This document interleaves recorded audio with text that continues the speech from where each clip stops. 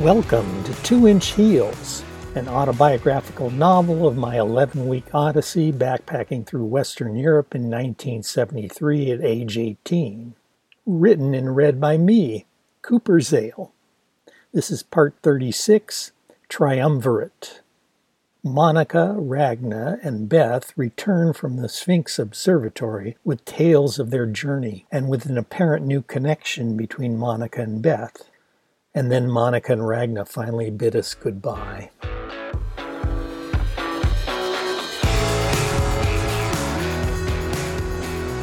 It was nearly dinner time on Thursday, November 29, 1973, when us 6 guys trudged back into the hostel with our rosy cheeks, aching muscles, but that juicy sense of wellness that one can get from a day of playful exertion in the snow. We managed to arrive just before the group returned from their cog railway odyssey. From the deck we could see them trudging up the road to the hostel, through the now deep accumulation of snow, with more still lightly falling, Monika in the lead, as usual. My libido required me to once again notice her breasts, which pointed the way forward, and noticeably oscillated from side to side under that t-shirt as she planted each step. Oh, to see her naked, like Michael supposedly had and more, though he never confirmed their sexual encounter, and I had no intention of asking him. I pondered whether my reluctance was motivated by respecting their privacy or minimizing my jealousy, probably more of the latter. He and I and several others waved at them from the deck, and Monika replied with her signature finger flutter. A few others behind them waved, though Ragna just continued to trudge ahead, head down. We retired from the deck to the common room to greet them. Schumann was at the piano, playing the beginnings of Jethro Tull's musical epic, Thick as a Brick, his shivering voice tenuously grasping for the lyrics. Really don't mind if you sit this one out. My words but a whisper, your deafness a shout. I may make you feel, but I can't make you think. Your sperm's in the gutter, your love's in the sink. I caught the words of that last line for the first time, having only heard the very long song a few times previously. Sperm and love seemed reversed from where they should be, but maybe that was songwriter Ian Anderson's little twist. Schumann continued in his trembling tenor, singing an instance of the chorus with the title line of the very long song. So you ride yourselves over the fields, and you make all your animal deals, and your wise men don't know how it feels to be thick as a brick. The returning group entered the hostel, removing their gear in the entryway, hanging jackets, hats, scarves on the hooks, and boots along the wall. Monika, stepping out of her big clunky hiking boots like mine, even took off her socks. Every bit of her body one had the privilege to see unclothed was a treat. She just in her normal short-sleeved t-shirt and jeans, her toes now wantonly naked. Ragna in jeans as well, but a long-sleeved sweater rather than just a t-shirt under her jacket, removing her less clunky boots, revealing multicolored toe socks. It was a nice whimsical touch, a revelation perhaps of another side to that no-nonsense croupier persona she presented to us most of the time. The Aussie guys and the other male types that had returned from the cog railway excursion, chatting animatedly with each other, scattered to various other venues and next activities. But Monika sauntered into the common room, ready to take a load off and maybe share the experience with those of us less fortunate who had not joined their adventure. She plopped herself down in the middle of the big couch, facing the fireplace with a self-satisfied grunt, leaning back and stretching her arms in either direction along the top of the couch and spreading her legs like a guy would, with her big braless breasts spreading indolently across her chest under her t-shirt, with not the slightest shred of ladylike modesty. I laughed to myself to see her, so obviously and unabashedly female, but not the least bit feminine in her behavior. Well, except for maybe that finger flutter thing. Schumann was still at the piano, crooning Tull to no one in particular. Spin me back down the years and the days of my youth. Draw the lace and black curtains and shut out the whole truth. Spin me down the long ages, let them sing the song. With both hands he banged chords hard on the piano. See, there a son is born, and we pronounce him fit to fight. There are black heads on his shoulders, and he pees himself in the night. We'll make a man of him, put him to a trade, teach him to play Monopoly, and how to sing in the rain. Ragna came and sat on the couch to Monika's right, legs together with hands on her knees and sitting upright with much better posture than her younger semi-sibling, trying to assert some parity as another member of the panel about to share with all of us about their excursion. With pursed lips, her dark, intense eyes scanned all us guys, beginning to gather and find all our quantum orbits around Monika. In the matter of orbits, Michael was eyeing the spot to Monika's left, and she may have been expecting him to take it. But Beth maneuvered by Michael and laid her claim instead. She mimicked Monika's grunt as her butt hit the couch cushions, as well as with her own sprawled repose, with her left arm stretched out, claiming what remained of the top of the big couch on that side. Like the goddess's new acolyte, she sat close enough so Monika's outstretched arm was behind her. Her right hand could not extend that way without tangling with Monika's shoulder, so instead she held it in and placed her hand on the couch between her own and Monika's jean-clad thigh. Arrayed now as they were on the couch, the energy and power of these three female people was palpable, at least to me, and to my libido, which was at times seeming to be an entity unto itself. But both those entities sat joyfully and anticipatedly in attendance on the adjoining overstuffed chair at a 90-degree angle to their right, on Ragna's side of their triumvirate. Michael sat on the corresponding chair across from me, nearest to Beth, Matt sitting to his left.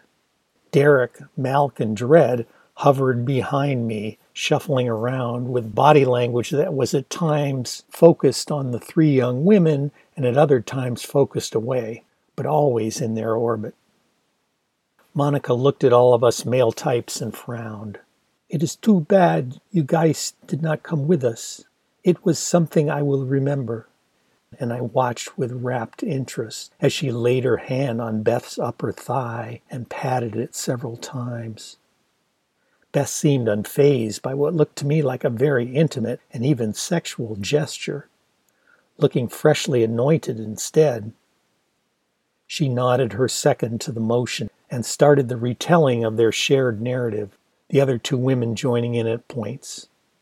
Monika more to move the story along, while the other two women, with more command of the English language, filled in a lot of the more geographic and technical details. As they told it, they boarded the first cog train at the Grindelwald station that took them on its special track up to the Kleine Scheidig station, up on the south side of the valley at the base of the Eiger. From there, a second cog train, using a different sort of special track, took them up to the Eiger Glacier station in the little village of Lauterbrunnen at the base of the Eiger. From there, the train continued up and literally into the Eiger to an underground Eigerbahn station, where it stopped for a short time so riders could get out and look out special windows in the station built into the sheer north face of the mountain that looked down on Grindelwald maybe half a kilometer below. The next segment of the ride took them farther up inside the Eiger to the Icemere station, with similar windows, but those looking out to the southeast at the Grindelwald-Fischer Glacier. Finally, the last leg taking them to the end of the line, the Jungfraujoch station. At about 3.5 kilometers above sea level, apparently the highest altitude train station in all of Europe, situated underground, underneath the Sphinx Observatory.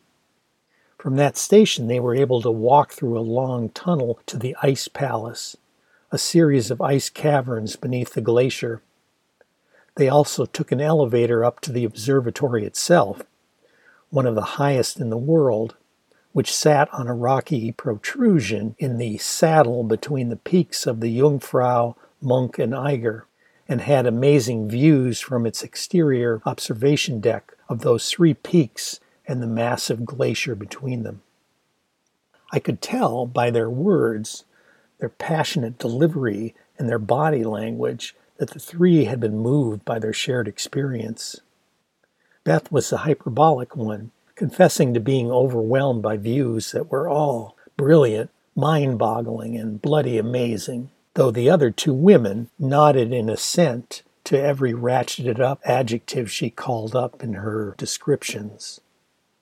Even the normally poker-faced, seemingly unmovable Ragna shook her head with disbelief at what she had witnessed, saying at one point that it was like they had been transported to some other icy planet. At Ragna's comment, Beth burst out with an overwrought, "God, yes, it was a fucking other planet," reaching across Monika to smack Ragna on the thigh to show her impassioned affirmation, causing Ragna to startle for a moment and then laugh. It struck me that I had never heard Ragna laugh before, and that Beth seemed to have the knack of drawing the emotion out of the other two women with her endearing, wide-eyed kid-in-a-candy-store, though a bit full of herself style.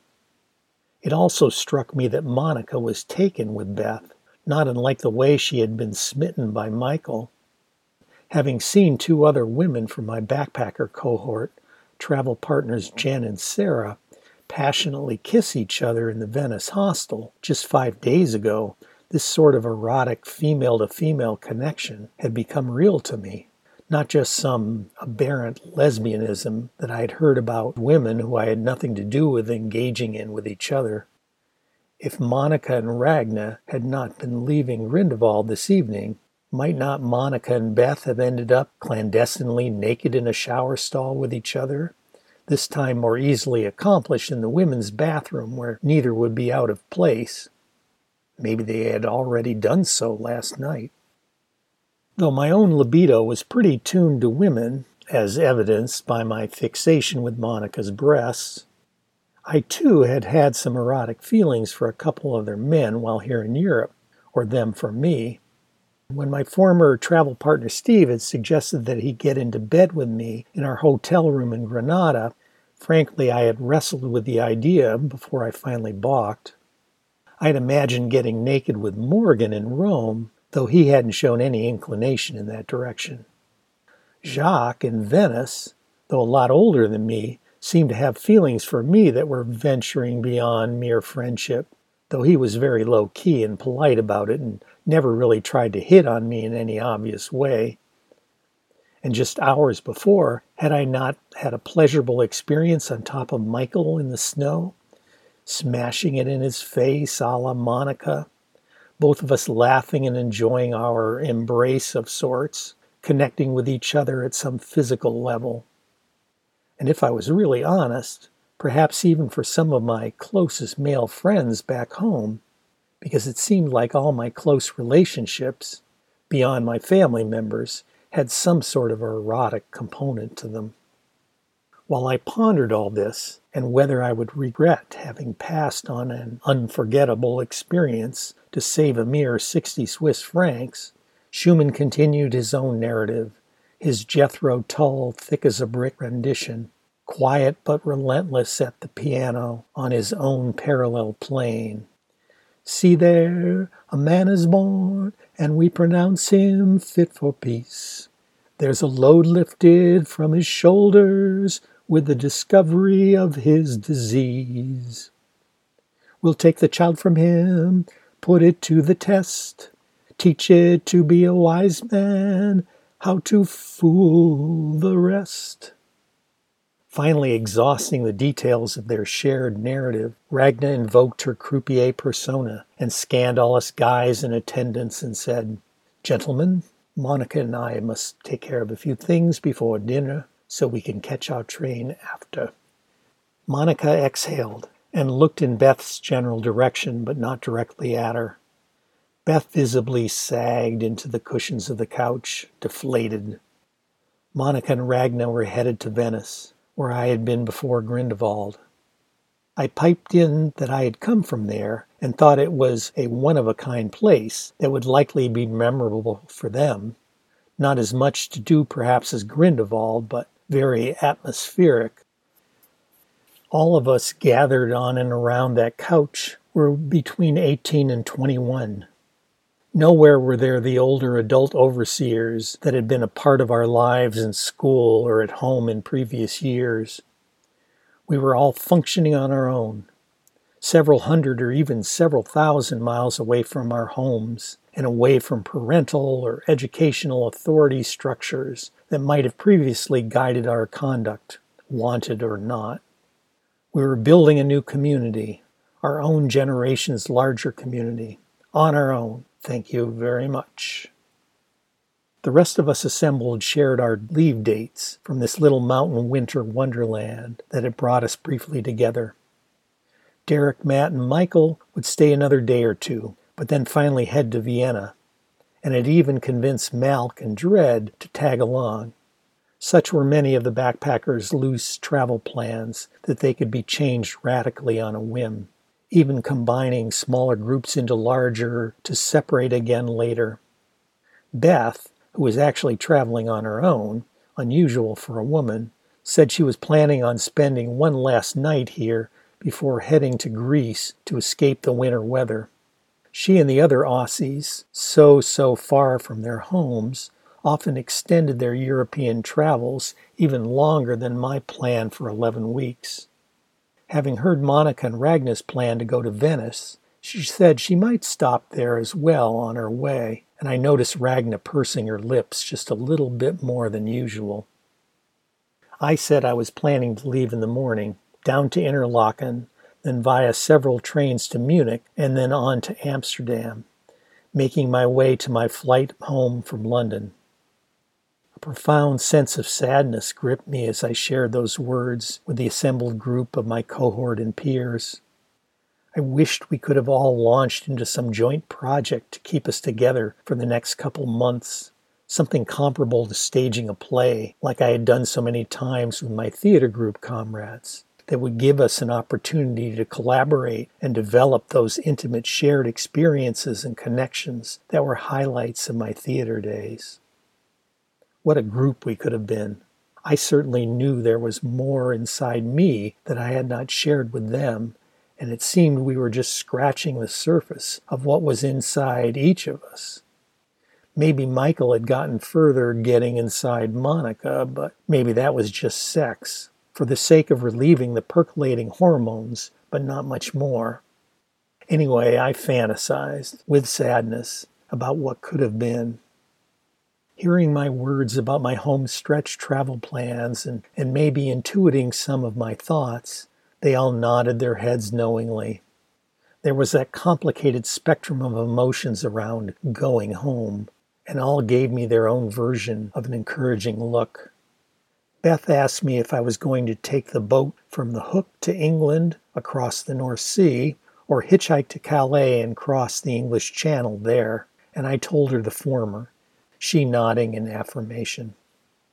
Malk and Dredd invited me to come up to Manchester to visit them if I was still in England on the 20th of December, when they were returning home for the holidays, but I told them that I was flying home before then. Derek, Matt, and Michael agreed we should have some sort of reunion once we were all back in the States, since Cleveland and Ann Arbor were only a 3-hour drive from each other. Schumann finally finished his long opus at the piano. I actually made a point to applaud when he finally got up from the piano bench, saying, "Thick as a brick, bravo!" Since as a stage performer myself, I thought it was important to acknowledge anyone engaging in our craft, entertaining and presenting thoughtful work to others. Following my lead, most of my comrades in our informal gathering clapped as well. Schumann seemed a bit surprised, but immediately liked that someone had acknowledged him. It felt good as well that in at least a little way I had taken yet another Koopster step beyond my shyness and timidity. It was dinner time. The menu was noodles and cream sauce with pieces of some sort of marinated meat. A nice savory vinegar flavor ran through the dish, and the group adjourned to the dining room and various related conversations continued regarding everyone's paths forward. Without any words exchanged, we all decided to sit together at one of the long tables, wanting to maintain that sense of solidarity we had developed over the last several days together, topped off by the conversation we had just had. Schumann even made the point of sitting next to me, where he had previously sat off in a corner somewhere when we ate. Derek was on my other side, and Malk, Dred, and Beth were across from us. As we chowed down our sour noodles, I asked Schumann about his interest in Jethro Tull, and the words burst forth from him like a jailbreak. He was studying music at the University of Berlin, working on his thesis on British folk music's contribution to the roots of rock and roll. This led to a general discussion with almost everyone at our table contributing their amateur musical historian wannabe 2 cents. We talked about our generation's music, which had been developmentally important to each one of us in its own way, and a key cultural thread that wove all of us together.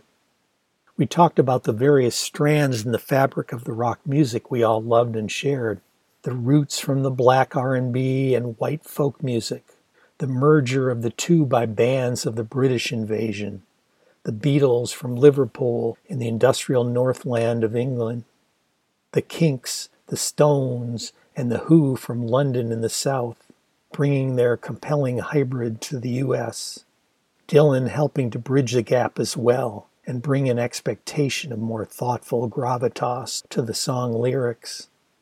We shared and reinforced the common mythology around our beloved music, the implicit and at times explicit sexuality, with the word rock standing in for the taboo word fuck. I shared that my local Ann Arbor, Detroit band, the MC5, had a song, Kick Out the Jams, with the initial lyric line of the first verse, "Kick out the jams, motherfuckers," only to have the radio stations and the record labels censor it and pressure the band to a version subbing in brothers and sisters that finally got airplay. Most of the others, even Aussie Beth on the other side of the world, had somehow heard about that. There was the legend of Dylan meeting the Beatles, with him convincing them to write more thoughtful lyrics and them convincing him to go electric. Apocryphal, perhaps, but it was a great story that made such sense. And of course a shared bemoaning of the untimely death of so many great young musicians, Jimi Hendrix, Janis Joplin, Jim Morrison, Mama Cass Elliot, Duane Allman, and Graham Parsons, and speculating what great musical heights they may have achieved if they had lived. Eccentric, nerdy Schumann, with his Albert Einstein horizontal hair and wild, thick glasses magnifying blue eyes, was at the epicenter of the discussion. He was an odd bird who never initiated conversation and would stare down at the table in a sort of thoughtful trance. But he listened to every word said and would respond with bursts of very insightful thoughts to things that the rest of us chimed in with without really looking at you when he spoke. So I shared growing up near Detroit with all the Motown soul music coming out of the Motor City. Schumann threw in the gospel roots of the call and response lyrics that gave many Motown songs their distinctive edge. Beth shared about Australian Oz rock music, how it continued to struggle to get airplay on the radio stations in her home country, which pretty much played only the American and British pop and rock songs. Schumann said that one American rock song from 1954, Bill Haley's Rock Around the Clock, was credited with getting an entire generation of Australian youth starting bands in the late 1950s, what was considered the first wave of Australian rock. Everyone contributed to the musical potluck, with Schumann supplying the connections between the dishes and the gourmet sauce. The Clevelanders chimed in with their fondness for the psychedelic music of Hendrix, Jefferson Airplane, Pink Floyd, and more mainstream bands, albums like the Beach Boys' Pet Sounds, the Beatles' Revolver, and the Stones' Their Majesty's Satanic Request, with Schumann calling out Pink Floyd's Syd Barrett's seminal psychedelic classic, See Emily Play. And Malkin Dread spoke to the continuing cauldron for musical innovation in the British Isles with the glam rock bands like T-Rex, The Sweet, Roxy Music, and of course Bowie. In response to that, Schumann really lit up, saying the British excelled at borrowing and even stealing from other musical traditions. And that was what had inspired him to write his thesis. Monika, the daughter of a woman who had been a writer and performer, was all about the women singer-songwriters, Aretha Franklin, Melanie, Bobby Gentry, Carly Simon, Carole King, and Joni Mitchell. Finally, the very animated conversation was spent. We had all shared, and we all basked in the gestalt of our actual meal, now nestled in our warm bellies, and our metaphorical meal of shared musical heritage bubbling in our brains. Ragna, who had had the least to say in the discussion, announced that she and Monika had to head down the hill to catch their train to Interlaken. The rest of us, even Schumann, agreed to walk down with them and head from the station to the tavern for our now nightly ritual.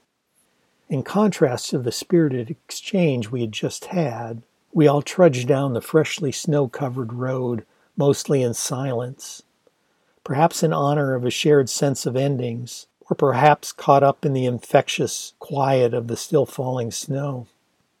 Monika and Ragna walked together in the lead, their big colorful packs on their backs for the first time since their arrival in Grindelwald, reminding us of the transient nature of our little cabal, that we were all travelers soon to head off every which way.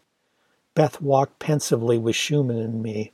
She staring at the sky a lot, perhaps pondering what had kindled in the past 24 hours between her and Monika. Similarly, Michael, walking with Matt, looked deep in thought. Derek, Malk, and Dredd took up the rear, quietly talking amongst themselves off and on. The train came into the station, brakes squealing and spitting steam. Monika, pack still on her back, gave every one of us, even Schumann, a big hug, saving the last and longer for Michael and Beth.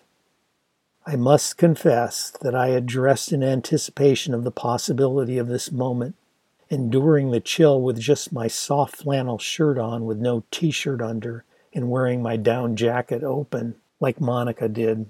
So when she hugged me, she in one of her ubiquitous t-shirt and of course no bra, I could feel her big breasts press against me, her nipples touching just about on my own through those two thin layers of cotton fabric.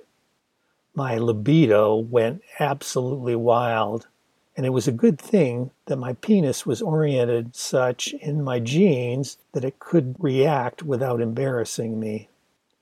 It was a heartfelt embrace, 2 or 3 exquisitely long seconds of our bodies pressed together, her cheekbone pressing into the soft flesh of my cheek and smelling the floral shampoo scent in her hair, the muskier scent of her neck tinged with sweat, and the faint smell of deodorant from below.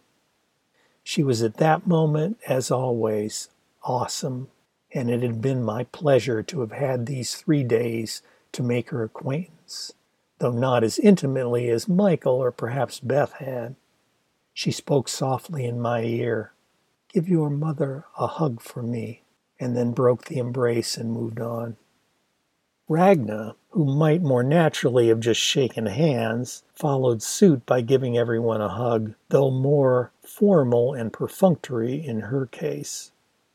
Still, she and I took our turn, and our bodies were joined for a second or two, with the scent of the same shampoo as Monika in her hair, and when we separated, she looked at me with those intense gray eyes and spoke. Every time I play Russian Bank in the future, and I do intend to add it to my repertoire, I will think of you, she said. I was pleased she hadn't hung a young man or good sir on the end of that sentence in croupier mode. I responded in kind. Thanks for that translation in the tavern, and for me, hearts will never be quite the same. The little play on the word hearts, like maybe my heart, was perhaps a fortuitous turn of phrase because I was rewarded by the faintest twinkle in those dark eyes and a slight crack of a smile on her pursed lips. If the two of us had been alone on that platform, I think I could have kissed her then. And just like that, the two of them boarded the train and were gone, the rest of us silently feeling the power of their absence as we stood for a few reverent moments on the platform, the last of the snow still drifting down. 7 of us guys, 6 with our big hair, and Matt with his shorter locks, once neatly parted but now mussed in solidarity. All of us now gravitating into orbit around Beth, ready to take her place as our new Monika, she finally breaking the thrall to lead us to the tavern with her own smaller but still worth watching in action rear end.